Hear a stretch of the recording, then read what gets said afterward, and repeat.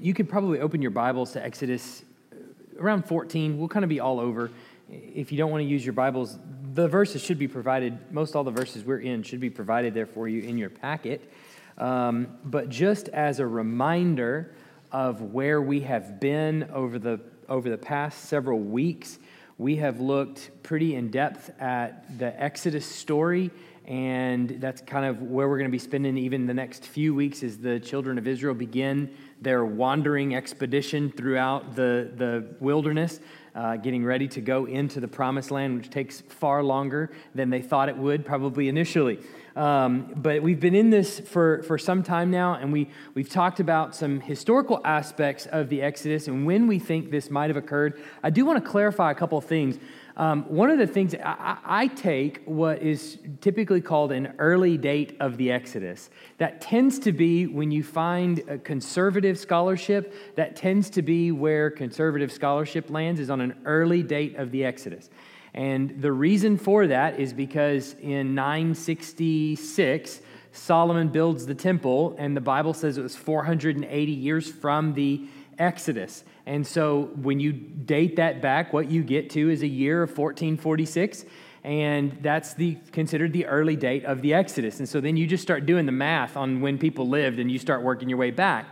Some people have what's called a late date of the Exodus, which is, they put it sometime in near 1200s BC, and that would be considered a late date of the Exodus, and they do that for a number of reasons. Most of them are archaeological, but there are a couple of reasons that they point to in the text, like there's some cities that are called out that we'll even see, I think, in one of the verses we'll read today, where Ramses is called out, the city of Ramses.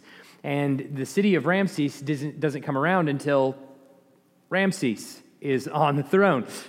Go figure, right? So because of that, they take that name and they take the date there, and they say that has to be the date of the Exodus. Now, I want to clarify that somebody that takes a late date of the Exodus is not necessarily a heretic or awful person or anything like that, or not a Christian or not believing the Bible. It's sort of just a little bit more like Lucy, got some splaining to do, okay, when it comes to the text. That's a bit like how it is. So you kind of want to hear, how do you reconcile a couple of these things, like the 480 years from the building of the temple and things like that. So what we've been going down is sort of a timeline of the early date of the Exodus, which we say is somewhere around 1446, is going to be in that time period, which would mean that probably Amenhotep II is on the throne during the time when Moses is leading the children of Israel out of Egypt. And there are a couple of things in Amenhotep's life that seem to line up pretty well with what we know of the story. It seems like he has a couple of children, and it seems like not the oldest child ends up taking the throne after him, which would kind of point to the 10th plague, where it kills his firstborn child. Now, in the plagues of the Exodus, one thing that becomes very clear theologically as we're looking at what the plagues are, do not think of the plagues as God needing 10 opportunities to finally convince the Pharaoh to let his people go. It's very clear that God has a hand in wanting to demonstrate a few things to Pharaoh, both to Pharaoh, to the Egyptians, and to the children of Israel as well. He's telling Pharaoh and the Egyptians, I'm greater than your gods. And so it appears all of these 10 plagues seem to have some sort of polemic, as it were, or they are working against the gods of the Egyptians. But then the other part of this, we see this in Exodus 10, 1 and 2, where God tells Moses, not only am I doing this for Pharaoh, I'm doing this for you too. I want you to see and you to understand that I am above all gods. Remember, we dealt with a little bit how the children of Israel have been in Egypt for some 400 years. Their ancestors have been there for some 400 years. And so after about 400 years, the gods of Egypt have started to set in on their heart, as we will see coming out at Sinai. But So God doing these miraculous signs in the presence of the children of Israel and uniquely shielding them in the land of Goshen from all of the catastrophe that was happening to the Egyptians is a further testimony to the God that they're serving. And so he's beating the gods of the Egyptians out of the hearts of his people as he prepares to take them into the wilderness. That much becomes very clear even from the scripture, but also from the historical subtext that's going on there. So each plague we saw is attacking certain gods of the Egyptians, or perhaps even a group of gods of the Egyptians. And so then it's after the 10th plague, where the death of the firstborn hits. The Passover, the angel of death passes over the children of Israel's house because the blood of the lamb is on the doorpost. And the angel of death passes over their house and strikes dead the firstborn child of the houses of Egypt. That the people in Egypt have had enough. And they are sick of these Hebrew people and their God, and they realize Pharaoh is no match for this God. And so they send them out. But they don't just send them out, they drive them out. But they don't just drive them out, they give them gold and silver. They give them lots of possessions as they go. We know that this fulfilled a passage or a part of the text in Genesis 15, 13 to 14, where God tells Abraham, it's going to be your children's children's children that end up inheriting this land. But first, they're going to go down to a land that's not their own. And then when they come out, they're going to have many possessions.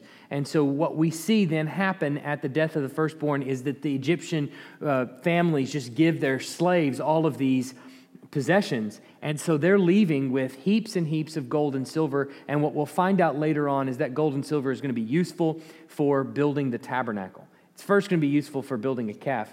But after that, it'll be useful for building a tabernacle for God to come and dwell with his people. Now, all right, so having reviewed that, it's now time for the children of Israel to get up and leave. And now I've got lots of maps, okay, Shannon? I've got lots of maps that you can look at. So there's a couple of things that are probably going to be bubble busters tonight. Most modern English translations identify the Red Sea as the place where the children of Israel crossed, and so pretty much every time that you see it in your Old Testament text in Exodus, it's going to say the Red Sea. Anytime you see it referred to later on in the Bible, it's going to say the Red Sea. Now, that comes from the Greek translation of the Old Testament. It's called the Red Sea in the Greek translation of the Old Testament. The problem is that is not in the Hebrew text. The Hebrew text refers to it as the Yam Suf, or the Sea of Reeds, not the Red Sea, but the Sea of Reeds, the Yam Suf.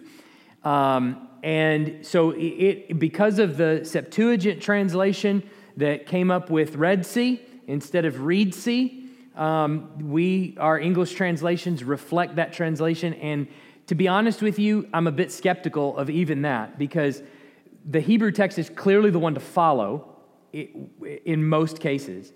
And I think a lot of our English translations have opted for Red Sea and continue to opt for Red Sea, because if they don't say Red Sea, then a lot of people in the church will go, hey, why'd they remove the Red Sea? What's the Reed Sea? You know, and cause a lot of confusion, I think, in the pews. But so they typically opt for the translation in the Septuagint as the Red Sea. But technically in Hebrew, it's the Yam Suf, which means the Sea of Reeds. It also, I can almost guarantee you that what they crossed, the sea that they crossed, was not what we know today as the Red Sea, but somewhere else entirely. And I'll hope to show you the reasons why as we go. Now, what the biblical text does point out is that it tells us that the Israelites traveled from Ramses, so they left Ramses and they went to Succoth, and then they went from Succoth to Etham. They went from Etham to Pahirioth, and then they went from there through the Yam Suf and into the desert of Shur. Okay, now I'm going to show you these on a map, but that's kind of the trace that we get. Let's take a look here at our passage list, Exodus 12:37, starting there. It says, "And the people of Israel journeyed from Ramses to Succoth, about 600,000 men on foot, besides women and children." And so they camped there at Succoth. And then we get in Exodus 13:20, so the Numbers passage says basically the same thing. We jump down to Exodus 13:20. It says, "And they moved from Succoth and encamped at Etham on the edge of the wilderness." And then we jump down to Exodus 14:1-2. And it says, "Then the Lord said to Moses, 'Tell the people of Israel to turn back and encamp at Paha-Hiroth, and between Migdol and the sea, and in front of Baal-Zephon. You shall encamp facing it by the sea.'" And so they turn and they go up there. And then this is right before Exodus 14:21, where Moses stretches out his hand and they prepare to cross. Now, as we look at a map of the area, so just wanted to, I'm not expecting to see anything except just the lay of the land, okay? So just for the first part, get kind of your bearings. We're looking at, here's the land of Canaan, right? Comes all the way down to the Sinai Peninsula, and then over here into Egypt. Here's the Nile, you can probably barely see, and we're going to be looking at this area right here. So the map that I'm about to show you is going to be a zoomed-in version of that, okay? So here it is. All right. Now, what we've got here on the map are 3 potential routes reflecting the actual biblical text and what's probably going on, at least the cities that they encamped at. So you have right here is Succoth. You see what land this is in. This is in the land of Goshen. Okay, so they're coming, he's basically telling them as the Passover is getting ready to hit to encamp on the eastern side of the land of Goshen. So everybody is kind of bundled together and ready to be on the eastern side of it, ready to take off and leave, okay? So they're getting ready for it. So they encamp at Succoth, and then they go down to Etham, which is, we think, right here. Now, another thing that complicates some of this is that it's not always abundantly clear where all of these cities are. We have the names of them, and then it takes years for us to uncover some of these things. I heard of one Egyptian scholar who is over there, an archaeologist, begins digging. He spends 35 years over there, goes on 2 digs a year for 35 years. So 70 total digs that last for 6 months at a time, 5 months at a time, something like that. And he uncovers only about 3% of one massive city. So, and that doesn't even account for the amount of things that there are yet to uncover. So, I mean, it takes forever to kind of get some of these things uncovered. And so we don't know where all of the cities are, but it looks as though they're out here on the eastern side of Goshen, and then they travel to Etham, and here they camp. And then it becomes a real big question, because we've got Etham to Pahira, and then Migdol, Baal-Zephon, and then the Yam Suf, of course, doesn't have a name anymore. But one thing we do know is that the desert of Shur is right out here. So it seems like they're at least in this area when they prepare to cross the Red Sea. Okay, does that make sense so far? Tracking with me? What's the green thing? That's Goshen. No, I mean the green trail. That's one potential route Totally. on the northern side. I'll show you why in just a minute, because there is a reason why they think that might be it. It depends on, we think that this is where Succoth is now. Okay, so we're pretty sure that that's where it is. And we're pretty sure that this is where Etham is right now. But those cities could be different. It's all subject to... Here's the thing with Egyptians. They were the first recyclers, okay? So they build a city, and then they decide, well, we're going to move that city, because if the Nile dries up in one place and starts moving in a different direction or moving in a different area, what do they do with the city that was built on it? They tear it down and move it, because they can't do without water. And so in order to tear it down, they take it apart brick by brick and take the bricks and with slave labor haul them to the new area and start building again. And so what you get is a brick that's got the city name on it, and then it picks up and moves. And so you go, what, is this the original location, or is this other place over here the original? So it's really difficult sometimes to tell where they went and how they got there. It's a lot like the Los Angeles Rams. It's exactly like the Los Angeles Rams. All right, so you've got all these cities that we're trying to kind of find the map on or figure out where they are, but we're nearly positive on Succoth. We're nearly positive on Etham, and then I'll show you why here in a couple seconds, or in a couple minutes, why some others. Now, it's believed that the modern-day Suez Canal, which is probably what you picture in your mind when you picture them crossing the Red Sea, is the Suez Canal, which is, I'll show you a map of in just a second, but which is on the north and west side of the Red Sea. That modern-day Suez Canal would have been way too far south for them to actually journey down there in the number of days that it appears that they've gone. And so we're probably talking about a pretty short timeline, so it seems like that would be too far. Plus, the cities where they go to camp are not anywhere near that. And so that would just seem to be an unreasonable area for them to cross, for them to get out into the desert after that. Now, the remains of Succoth and Migdol are believed to be much further north. So I want to show you that right now. That would be Succoth and Migdol right there, if you don't have those. All right. So the map, there it goes, is here. So it appears that Migdol is up near this area up here, and that Succoth would be down here in this area. So we've got Succoth down here, and that Migdol is up here in this area where they're told to camp and be between Migdol and the sea. Now, that happens to line up pretty nicely with the actual text, because there's another area that they're told, it says right here, Baal Zephon. You see that you can see it on the workshop. The Baal Zephon is a city that we've now identified and started to uncover, and the modern day name for it is Tel Daphne, and that is right in this area. So since Migdol is most likely up here and Baal Zephon is here, it seems to line up pretty nicely with the way the biblical text is, where the biblical text is telling them to be. So you can see the natural body of water that they would be most likely crossing, that would be called the Sea of Reeds. Does that make sense so far? Tracking with me? Okay, what part? So help me understand. So the first one that we looked at, where we looked at Succoth and Etham, are we saying that's the traditional thought of where that is? Yeah. That's So traditional. This is a different. no. So basically what we're saying is it looks like they go from Succoth to Etham, and then they go back up here.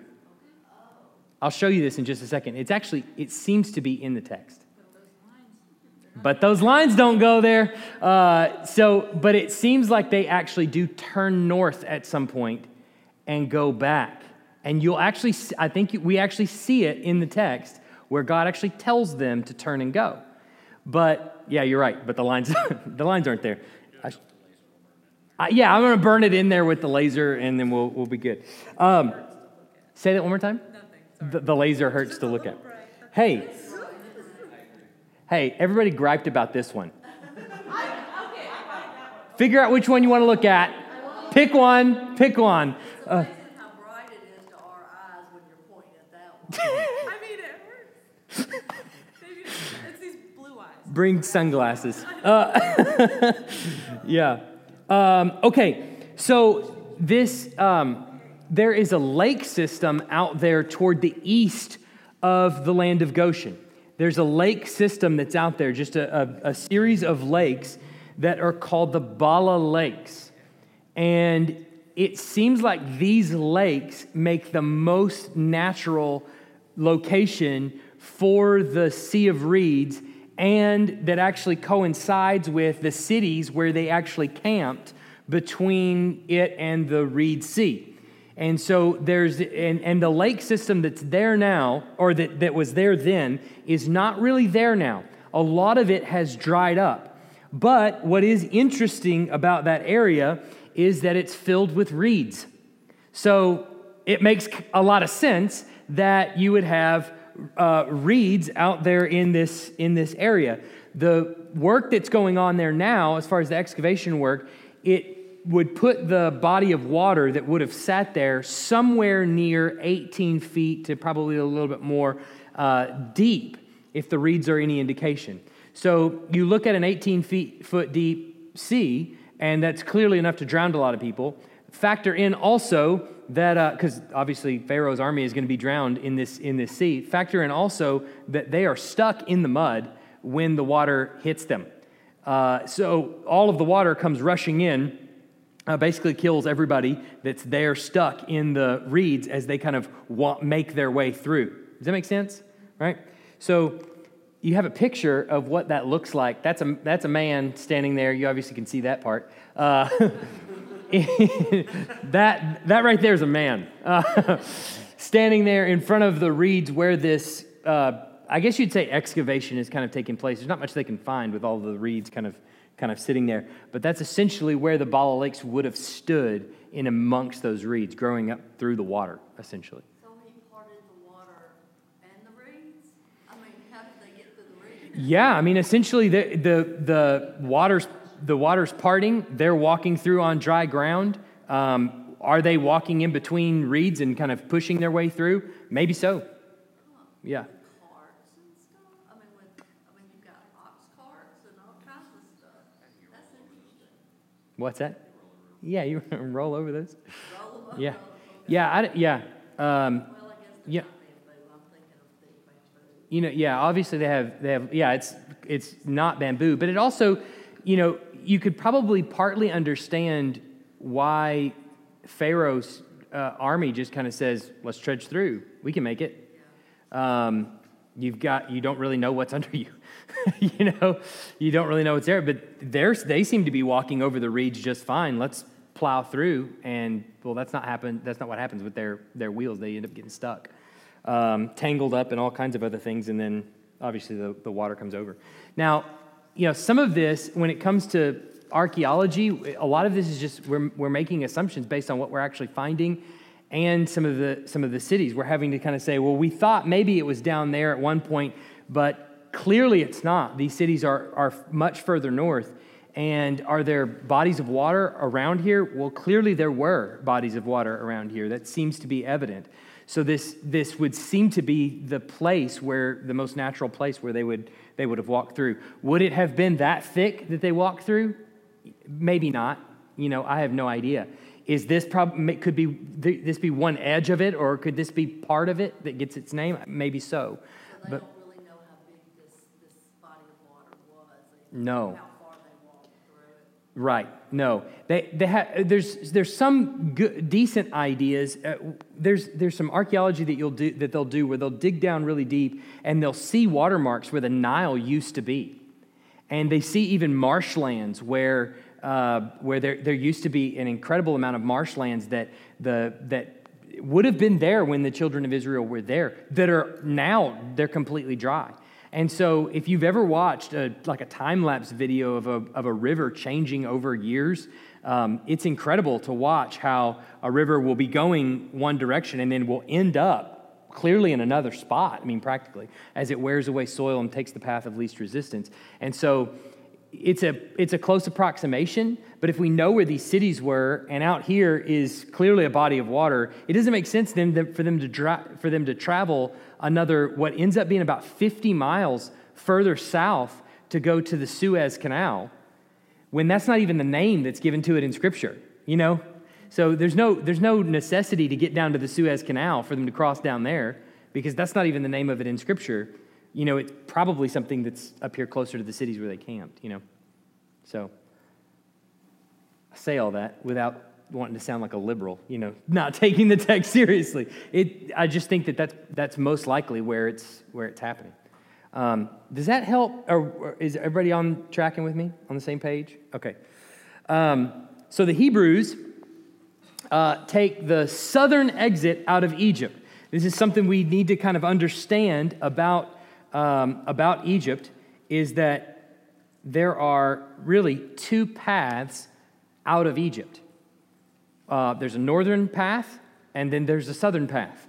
They take the southern exit out of Egypt. So during this time would have been the only two ways out of Egypt. So you look at the northern route. Close your eyes if you're going blind. But this northern route is labeled here the Great Trunk Road. It'll be referred to as something else here in just a minute. But this would be the northern route out of the land of Goshen, out of Egypt. This would have been a trade route. We found a limestone pathway there now that was very clearly used by the Egyptians. It's hard to drive chariots in the sand, and so they paved a lot of things with limestone out there. And so there's very clearly a limestone path. This goes all the way up into the land of Canaan with check stops along the way. So, and I mean, I don't know if you can walk on it now, if it's accessible, but you can see it today, that it's still there. There's another path down here on the south, which is called the way to Shur, and it is also the other way out of Egypt. It seems to be pretty clear, even in the text, that they take this southern route to get out to the desert in Shur. And so if we look, let me see where I'm at on my go ahead. You said the south route was the traditional thought. Then you said the northern route. Hold on. I'm piecing it together. So the northern route would have been the way straight into Canaan if they had gone. But it's clear in the text that they go this way. But then we've got some cities up here that they camp at. So what happens is the question. I think that's where you're going, right? Okay, so they clearly take this route, but then we think they end up here. How? Okay, well, let's take a look. Okay, so first we get Exodus 13, 7-8. Somebody read that out loud. Unleavened bread shall be eaten for 7 days. No leavened bread shall be seen with you, and no leaven shall be seen with you in all your territory. You shall tell your son on that day, it is because of what the Lord did for me when I came out of Egypt. That is not the verse that I meant to put down there. Does anybody have their Bible open? Yeah. Look at 12. Look at 12, 7, and 8. Oh, well. See if that's the verse I meant to put down there. Then they shall take. Nope. I don't have my Bible with me. I think it's 14. Go ahead, read it. Read it.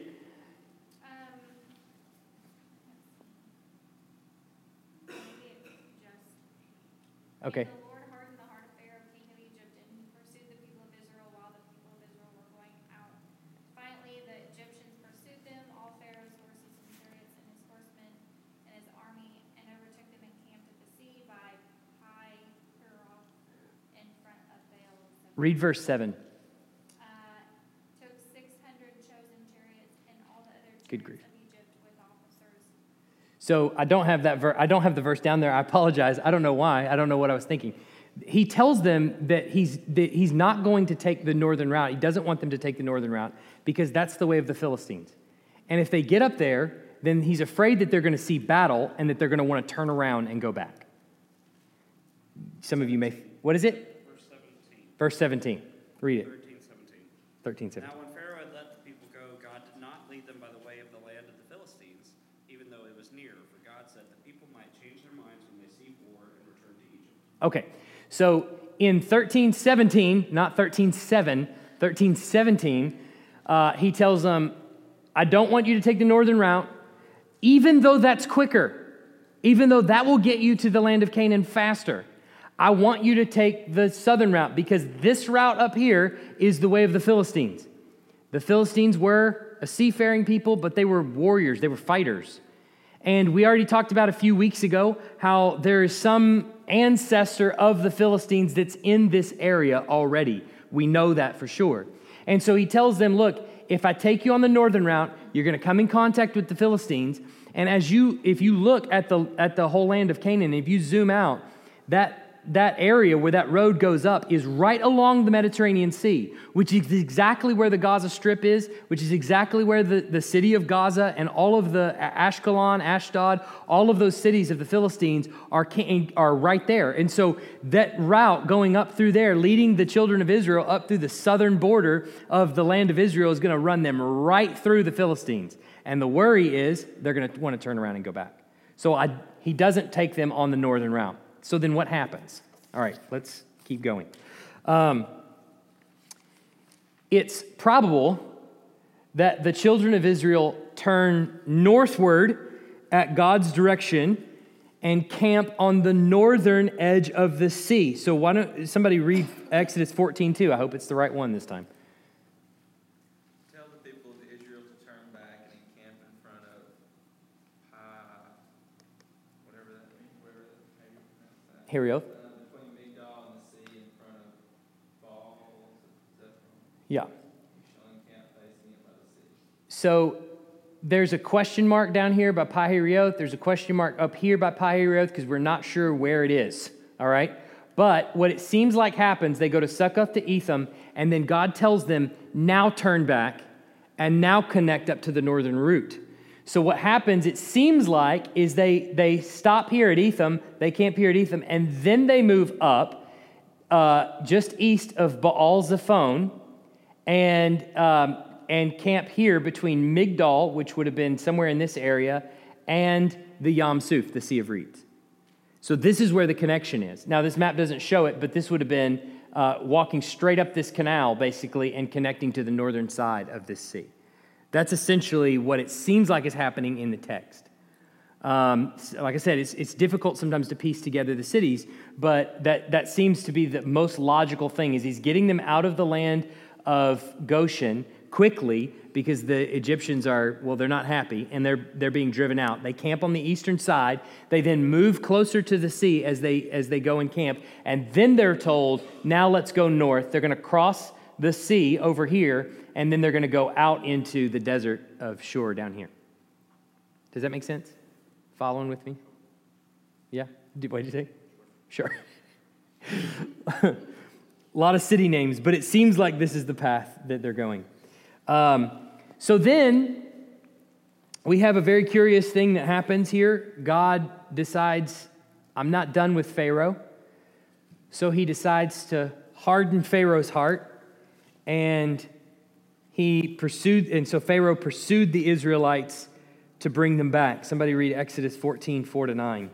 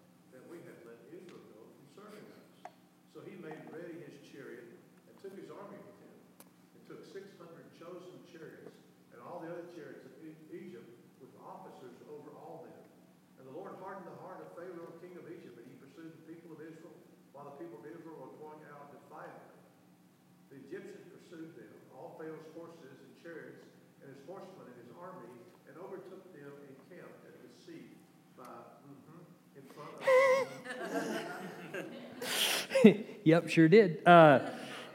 So God decides, look, I'm gonna put you here right by the sea, and then I'm gonna harden Pharaoh's heart again so that he comes after you. I want him to pursue you, which seems like a very strange task. But then we get another interesting glimpse into what God is doing. Moses is told, God tells Moses what to do, and Moses stretches out his hand. He stretched out his hand, and the Lord caused the wind to blow, blows the water back. The water separates, the ground dries, and the children of Israel are able to walk across on dry land. When Moses gets to the other side, what does Moses do? Do you remember? What happens? Yeah. Moses stretches out his hand again. We often tell the story as God parted the waters, and then Moses got to the other side, and then God closed the waters back on Pharaoh. But that leaves out a really important detail. Moses stretched out his hand across the sea, and then he got to the other side, and Moses stretched out his hand again. Why would God do that? You ever wonder that? God can part the waters. He did it. Who's the one providing the power here? God is. So why is it that he needs Moses to stretch out his hand across the river? He doesn't. Or across the sea? He doesn't at all. Well, then they get to the other side. Why doesn't God just go, now watch this, boom, and just stop the wind and let the water just come rushing back together and just kill all of Pharaoh's men right there in the water? Why doesn't he just do that? He doesn't. He wants Moses to stretch out his hand again over the water, bring the water back together. Well, believe it or not, the text actually tells us. Somebody look at Exodus 14, 30 to 31. Then the Lord said to Moses, stretch out your hand over the sea, that the water may come back upon the Egyptians, upon their chariots, and upon their horsemen. So Moses stretched out his hand over the sea, and the sea returned to its normal course when the morning appeared. And as the Egyptians fled into it, the Lord threw the Egyptians into the midst of the sea. The waters returned and covered the chariots and the horsemen, all of the host of Pharaoh, and that had followed them into the sea. Not one of them remained, but the people of Israel walked on dry ground through the sea, the waters being a wall to them on their right hand and on their left. And good grief. I'm going to go back through and proofread these little things. No, then verse down here at the very end, verse 31. So the people feared the Lord, and they believed in the Lord, and who else? His servant Moses. What is God doing here? Showing that Moses is in charge, in control, Yeah. has God's power. God is elevating Moses, not only himself, but also Moses in the sight of the people. And the only way he does that is by allowing Moses to direct God's power. Isn't that crazy? Just think about that for a second. God doesn't need Moses at all. God uses Moses. But not only does he not need Moses, God's giving them a look at himself. He's just taken the Egyptians through 10 plagues so that he can beat out idolatry out of their hearts and exemplify exactly who he is in their sight so that they will want to worship him. But then in the strangest turn of events, he gives his power essentially to be channeled through Moses and through Aaron even in the plagues, but through Moses, so that Moses is elevated in the eyes of the people. Not only will he do that, but later when the people grumble against Moses, he'll punish the people. Because grumbling against God's person is grumbling against God himself. And so he'll make quail come out their nose. Vomit. It's amazing how God takes a sinner like Moses and uses him, but not only uses him, elevates him in the sight of the people. We're going to see Moses come to a point in Exodus 32 and following where he becomes an intercessor for the people of Israel and actually stands in between God and the people of Israel, where he, in some sense, is willing to take God's wrath for the people. Remember this scene where God says, get out of my way. I'm going to destroy all of them, and I'll start over with you. And Moses, what does he do? He stands between God and the people, and he says, don't do that. Remember your covenant. Remember who you are. Strike me, in other words. Moses is becoming that intercessor for his people. He's standing in the gap for his people. But here, God is elevating him in the sight of the people to be this sort of type of a Christ to come. So when we say Jesus is the new and better Moses, not only does Jesus stand in between God and his people, he actually does take the full force of his wrath for his people. Where I'm at. Now, there's a considerable amount of debate as to whether or not Pharaoh himself actually went into the water or if he sent his military in. The text can be read in either way if you look closely at it. So there's question as to whether he was actually drowned in the Sea of Reeds, and I'll show you why there's arguments to be made on both sides. Now, in favor of Pharaoh actually going into the sea, and Pharaoh himself, not his armies, I'm not talking about them, obviously they drowned, but I'm talking about Pharaoh himself, the actual guy. In favor of Pharaoh drowning in the depths of the sea are phrasings in Scripture like Psalm 136, 15. But he overthrew Pharaoh and his host in the Red Sea, for his steadfast love endures forever. So we have the psalmist saying he overthrew Pharaoh and his host and the armies in the Red Sea. But then other aspects of the account, like Moses' song after the end, seems like Pharaoh himself is sending his armies and generals into the sea. Look at Exodus 14:28 in your packet.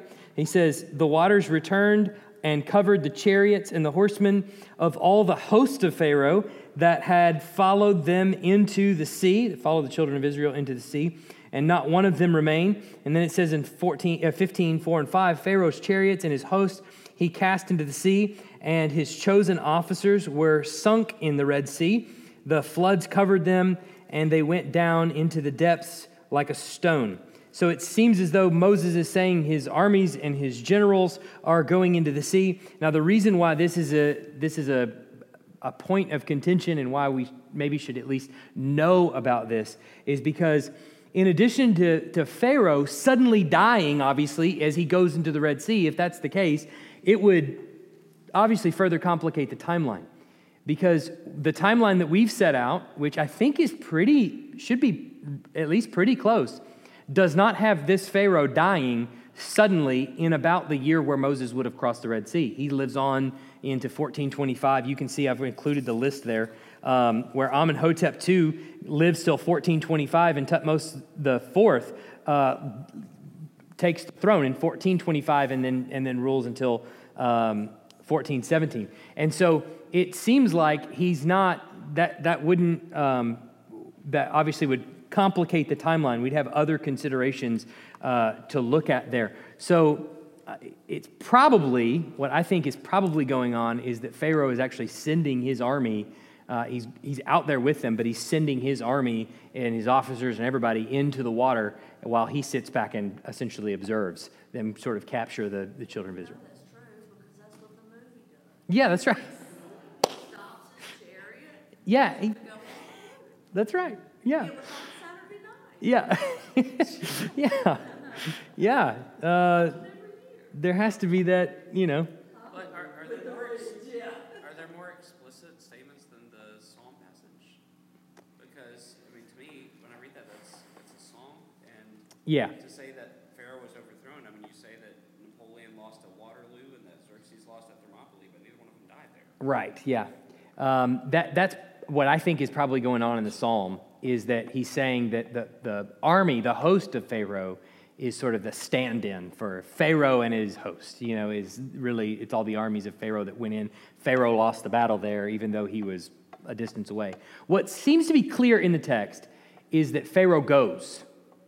That seems to be stated pretty explicitly. I think you could even explain that as to say when it says Pharaoh goes, it means he sent his army. Either way, but it seems like Pharaoh actually does get on a chariot and he goes out there with him. But the statements of going into the water, it doesn't make that about Pharaoh going into the water, but it seems like his army going to the water, or at least it leaves it sort of ambiguous as to whether he goes or not. And so I think it's probably most logical that he sends his military in after him and the waters come back over him and kill them all. And then Pharaoh turns tails and run, basically. Yeah. Questions about that? Okay. The reason that this whole story, we've talked about this a couple of times, but the whole story of the Exodus it serves as a type. Both the slavery in Egypt, the killing of the lamb, the smearing of the blood on the doorpost, the actual drowning of Pharaoh's army in the water, them going down to Sinai, this whole story is a type. And there are sometimes very explicit connections that are made back to this story in the New Testament, where the New Testament writers, it seems, are picking up on the fact that this event in Israel's history, which was forever to be memorialized, they were supposed to remember this through the Passover forever. They were always to practice this. It seems like the New Testament authors are looking back at this story and going, you know what? This story, it was supposed to be remembered not just because it was a tremendous event in Israel's history, but because it was a type of the kind of exodus Christ is leading even now. And so we get a picture of this, I know because if I don't give you the blanks, your heads are going to bust. This type of victory is something that all of God's people are going to experience at the end of salvation history. So look at what John says in Revelation 15, 1-4. So you remember that after the children of Israel get out off the dry ground and the water comes back over Pharaoh's army and destroys them all, Moses and the people are celebrating on this side of the sea.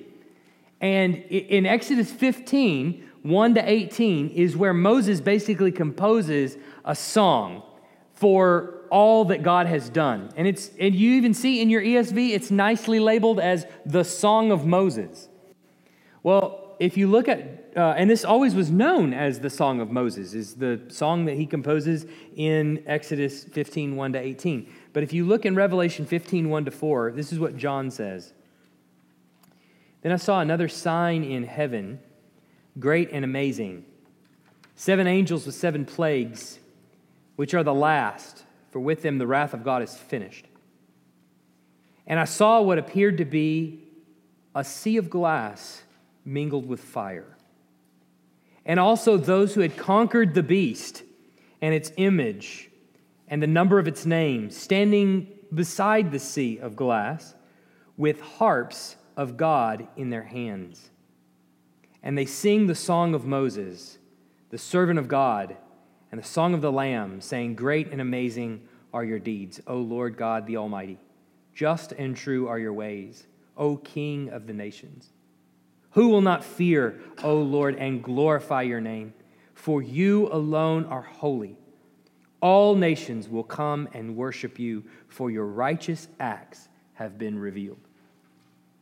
So John basically updates the Song of Moses to be not now just about the children of Israel coming out of Egypt, but about all of God's children coming out of a time of great suffering at the end of human history, of salvation history.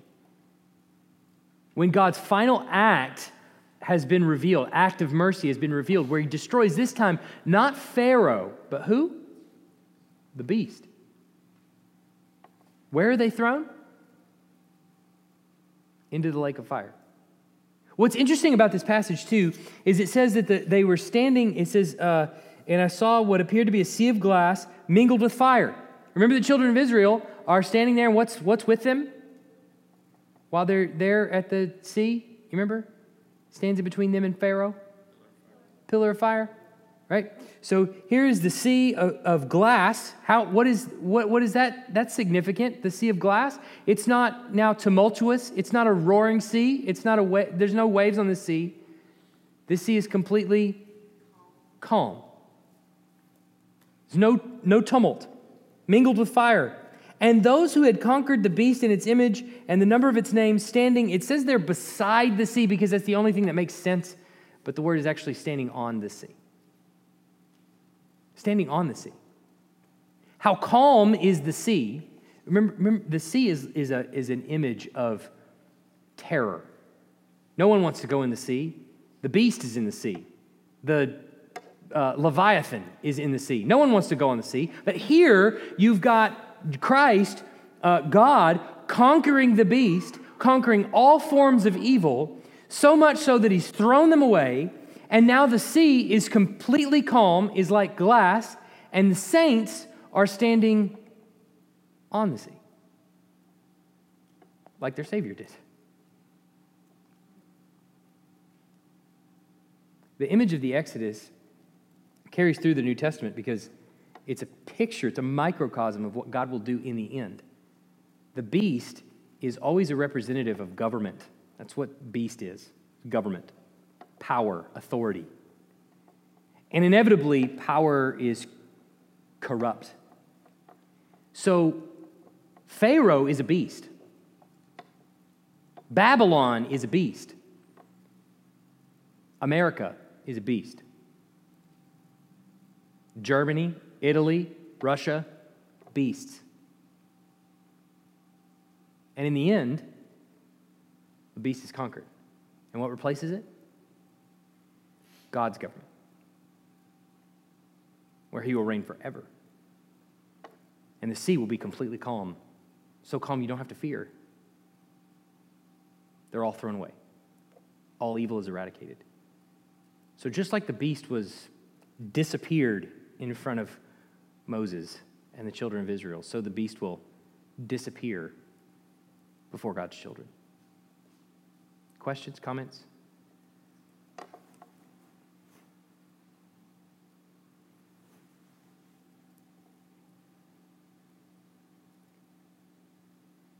Head swimming with names of cities and maps and timelines. Was there a ruler Ramses? There was. And that's who the town is named after. Yeah. So the idea would be, if we go with an early date of the Exodus, that what's happened is when that town was named Ramses, that probably somebody went in and said, Ramses, updated the title, basically, the text, and that was what was preserved. That's the idea. Something along those lines.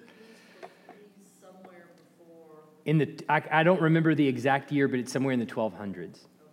Yeah. Incidentally, another reason why we are pretty certain the book of Genesis, Exodus, Leviticus, Numbers, and Deuteronomy were written when we think they were written, which would be somewhere in the time of Moses, with probably some updates later on by some other people, is because the city of Ramses, at about 1100 or so, was destroyed and moved and became a totally different place with a different name. And so if the books were written much later, which is what a lot of liberal scholarship wants to do, these books were written when the children of Israel were exiled, right? That's when all this were written, kind of dilutes the story a little bit. But if that were the case, then there's no Wikipedia back then. They would have had to, in 600, in exile, know that there was a city 600 years ago called Ramses and where it was. Seems implausible when it would have been gone for 500 years. So it seems to give credence to the fact that it was written somewhere in the neighborhood of the timeline we're talking about. Yeah. Other questions? Any other? All right, let's pray. Heavenly Father, so grateful that you are victorious, that there is no question about your victory, even though at times we feel as though it's up for debate. When circumstances around us get really tumultuous and when we begin to fear and lose trust and we lose sight of who you are, and we lose sight of the fact that you have already won and that you've conquered. And that the Old Testament and the New Testament are both a picture of your faithfulness, both to your own name and your own holiness, and to your people. And so we pray for courage and clear eyes to, in the midst of difficulty and when all of the things of life surround us, to continue to trust you, knowing that you have delivered time and time again your people from despair, and that you will do it yet again. Lord, we long for that day when everything is made right, when we observe the injustices in the world, like what happens in Sri Lanka or all around the world, every day, injustices that take place. We desperately want things to be made right. And we know that the governments that we have and that we serve in maybe, or that they're not perfect. And we practice injustice all the time. But we long for the day when you make everything right.